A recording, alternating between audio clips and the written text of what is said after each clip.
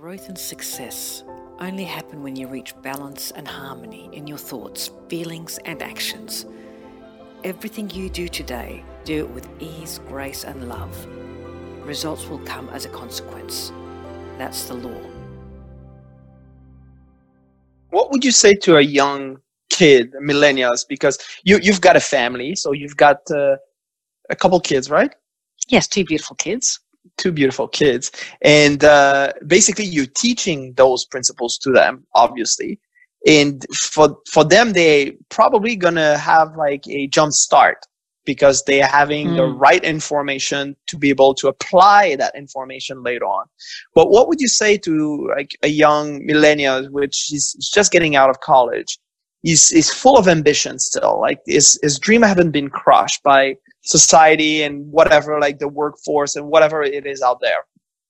And he wants to go in business for himself. Like what would be like 2 or 3 advice that you would give him so he can get moving? Yeah, that's a really good question, actually. So my advice would have to be, it's a threefold, right? The first one is just do it. Just do it. Just do it. Number one. Just do it. Just do it. There's a great slogan like this. Just do it. Isn't it? Mr. Nike knew exactly what he was saying, didn't he?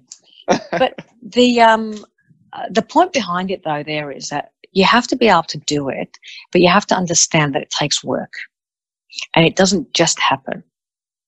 Okay, so with the law of attraction and everything else that they talk about, the main principle behind the law of attraction is knowing, number one, what is your desire? What is it that you really, really want? And you write it down with no barriers. But then you have to actually take action. Take action. That would be the second one. The second one, you have to do things for me, it's around every single night, writing the 6 things that I'm going to do the next day that's going to direct me leading to that goal. Now, but here's the third most important thing. You can never, ever, ever be attached to the outcome. Our role when we're following our goal, so my job, for example, is to have my goal and take action. How people respond afterwards is none of my business. Wait a second. Wait. You like that, don't you? I love it, but I'm always trying to put myself in the seat of the audience, which is listening to this, and just like, what do you mean? Like, it's none of your business. Like, it is. Like, if that's not what I want, I need to make a change. Okay, good. So can I give you an example? Mm-hmm. I'll give you a really good example here. So my first public seminar, for me, it was so important that I get it right. I wanted to have a seminar. I was really used to presenting and doing trainings and all of that for corporations.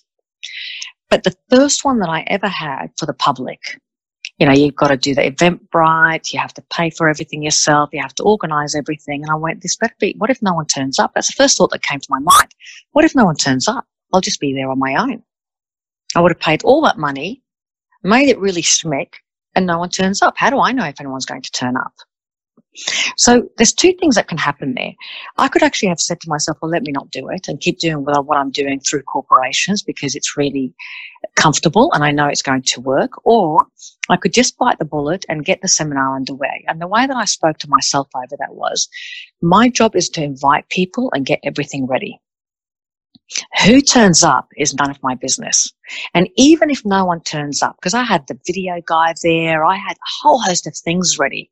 But even if no one turns up, I've set my intention. Right, so I've set my intention, I just have to go through it. So that's what I mean by saying the outcome is not up to you. You just have to take action.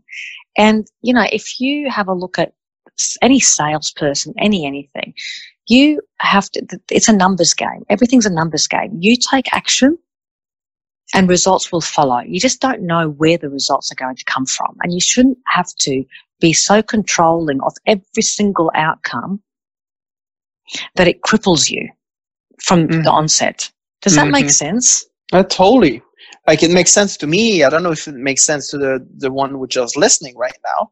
But at the end of the day, what you're saying is, if you're focusing on what you can control, which is the way you're thinking, it's the way you're feeling and your action, the rest is going to take care of itself. Absolutely. And this is for any new business owner. So when you're starting off, of course, as an entrepreneur, you're going to have to pitch your business. And of course, people are going to say no to begin with.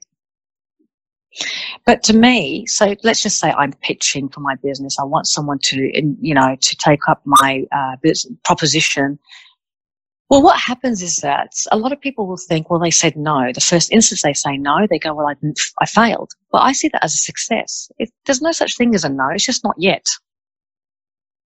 So what you have to do is go and see as many people as possible, as often as possible, and then focus on the ones that do say eventually yes.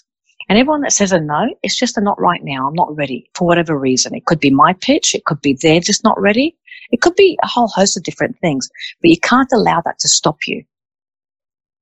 What you have to do is take advantage of the fact that people are wanting to listen to your proposition as a new entrepreneur, and you just keep taking action. You keep asking yourself, well, what do I need to do to improve my business? What do I need to do to send my message across to the masses? Now, who in the end responds is not my business, is not your business. You will attract the right people to you. So you need to let go of that so you can focus on exactly what it is that you want and what's in your control, as you said. Is it that simple? Yes. But you have to control your emotions. That's all it is. And this is where that it's not easy. So it's simple, exactly. But it's not easy. All the concepts are simple, but it's not easy because we get involved in all our negative emotions.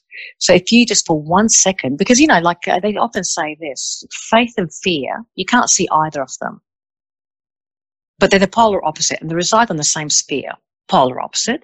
Now you've got a choice. You can either choose fear or you can choose faith. So why do we always choose fear over faith? By default. By default. And that's the mindset training. So for me, it's really simple. I'm going to choose faith. And, a lot of times in terms of the laws of thinking, if you think about this, most people will say, I'll believe it when I see it. Mm-hmm. I say, that's wrong thinking. I'll see it when I believe it. Mm-hmm. So I'll visualize it in my mind first and allow my subconscious mind to start believing it, and then it will happen. Don't wait till you see it. That's too late by that stage, especially for entrepreneurship. If you only do something when it's proven, you've lost the boat anyway.